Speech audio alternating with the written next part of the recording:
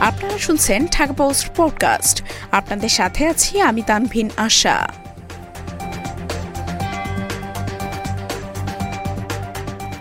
জাম্বিয়ার রাস্তার পাশ থেকে ২৭ অভিবাসীর মরদেহ উদ্ধার।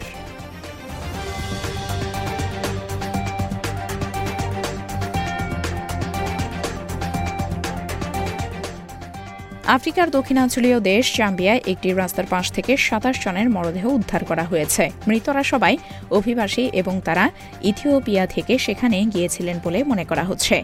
রোববার তাদের মরদেহ উদ্ধার করা হয়। এদিকে ঘটনাস্থলের পাশ থেকে একজনকে জীবিত উদ্ধার করা হয়েছে। রোববার এক প্রতিবেদনে এ তথ্য জানিয়েছে বার্তা সংস্থা রয়টার্স এবং সংবাদ মাধ্যম বিবিসি। প্রতিবেদনে বলা হয়েছে, রোববার দেশের একটি রাস্তার পাশ থেকে ২৭ জনের মরদেহ উদ্ধার করেছে জাম্বিয়ান পুলিশ। ভুক্তভোগীরা ইথিওপিয়ার অভিবাসী এবং ক্ষুধা ও ক্লান্তির কারণে মারা যাওয়ার পর তাদের মরদেহ রাজধানীর পার্শ্ববর্তী একটি কৃষি খামারের পাশে ফেলে দেওয়া হয় বলে কর্তৃপক্ষ জানিয়েছে। এই ঘটনায় একমাত্র জীবিত ব্যক্তিকে রোববার ভোরে উদ্ধার করা হয় এবং পরে তাকে চিকিৎসার জন্য লুসাকা হাসপাতালে নিয়ে যাওয়া হয়। এছাড়া মৃতদের পরিচয় শনাক্ত এবং মৃত্যুর সঠিক কারণ নির্ধারণে ময়নাতদন্তের জন্য তাদের মরদেহ মর্গে নেওয়া হয়েছে বলে পুলিশ জানিয়েছে।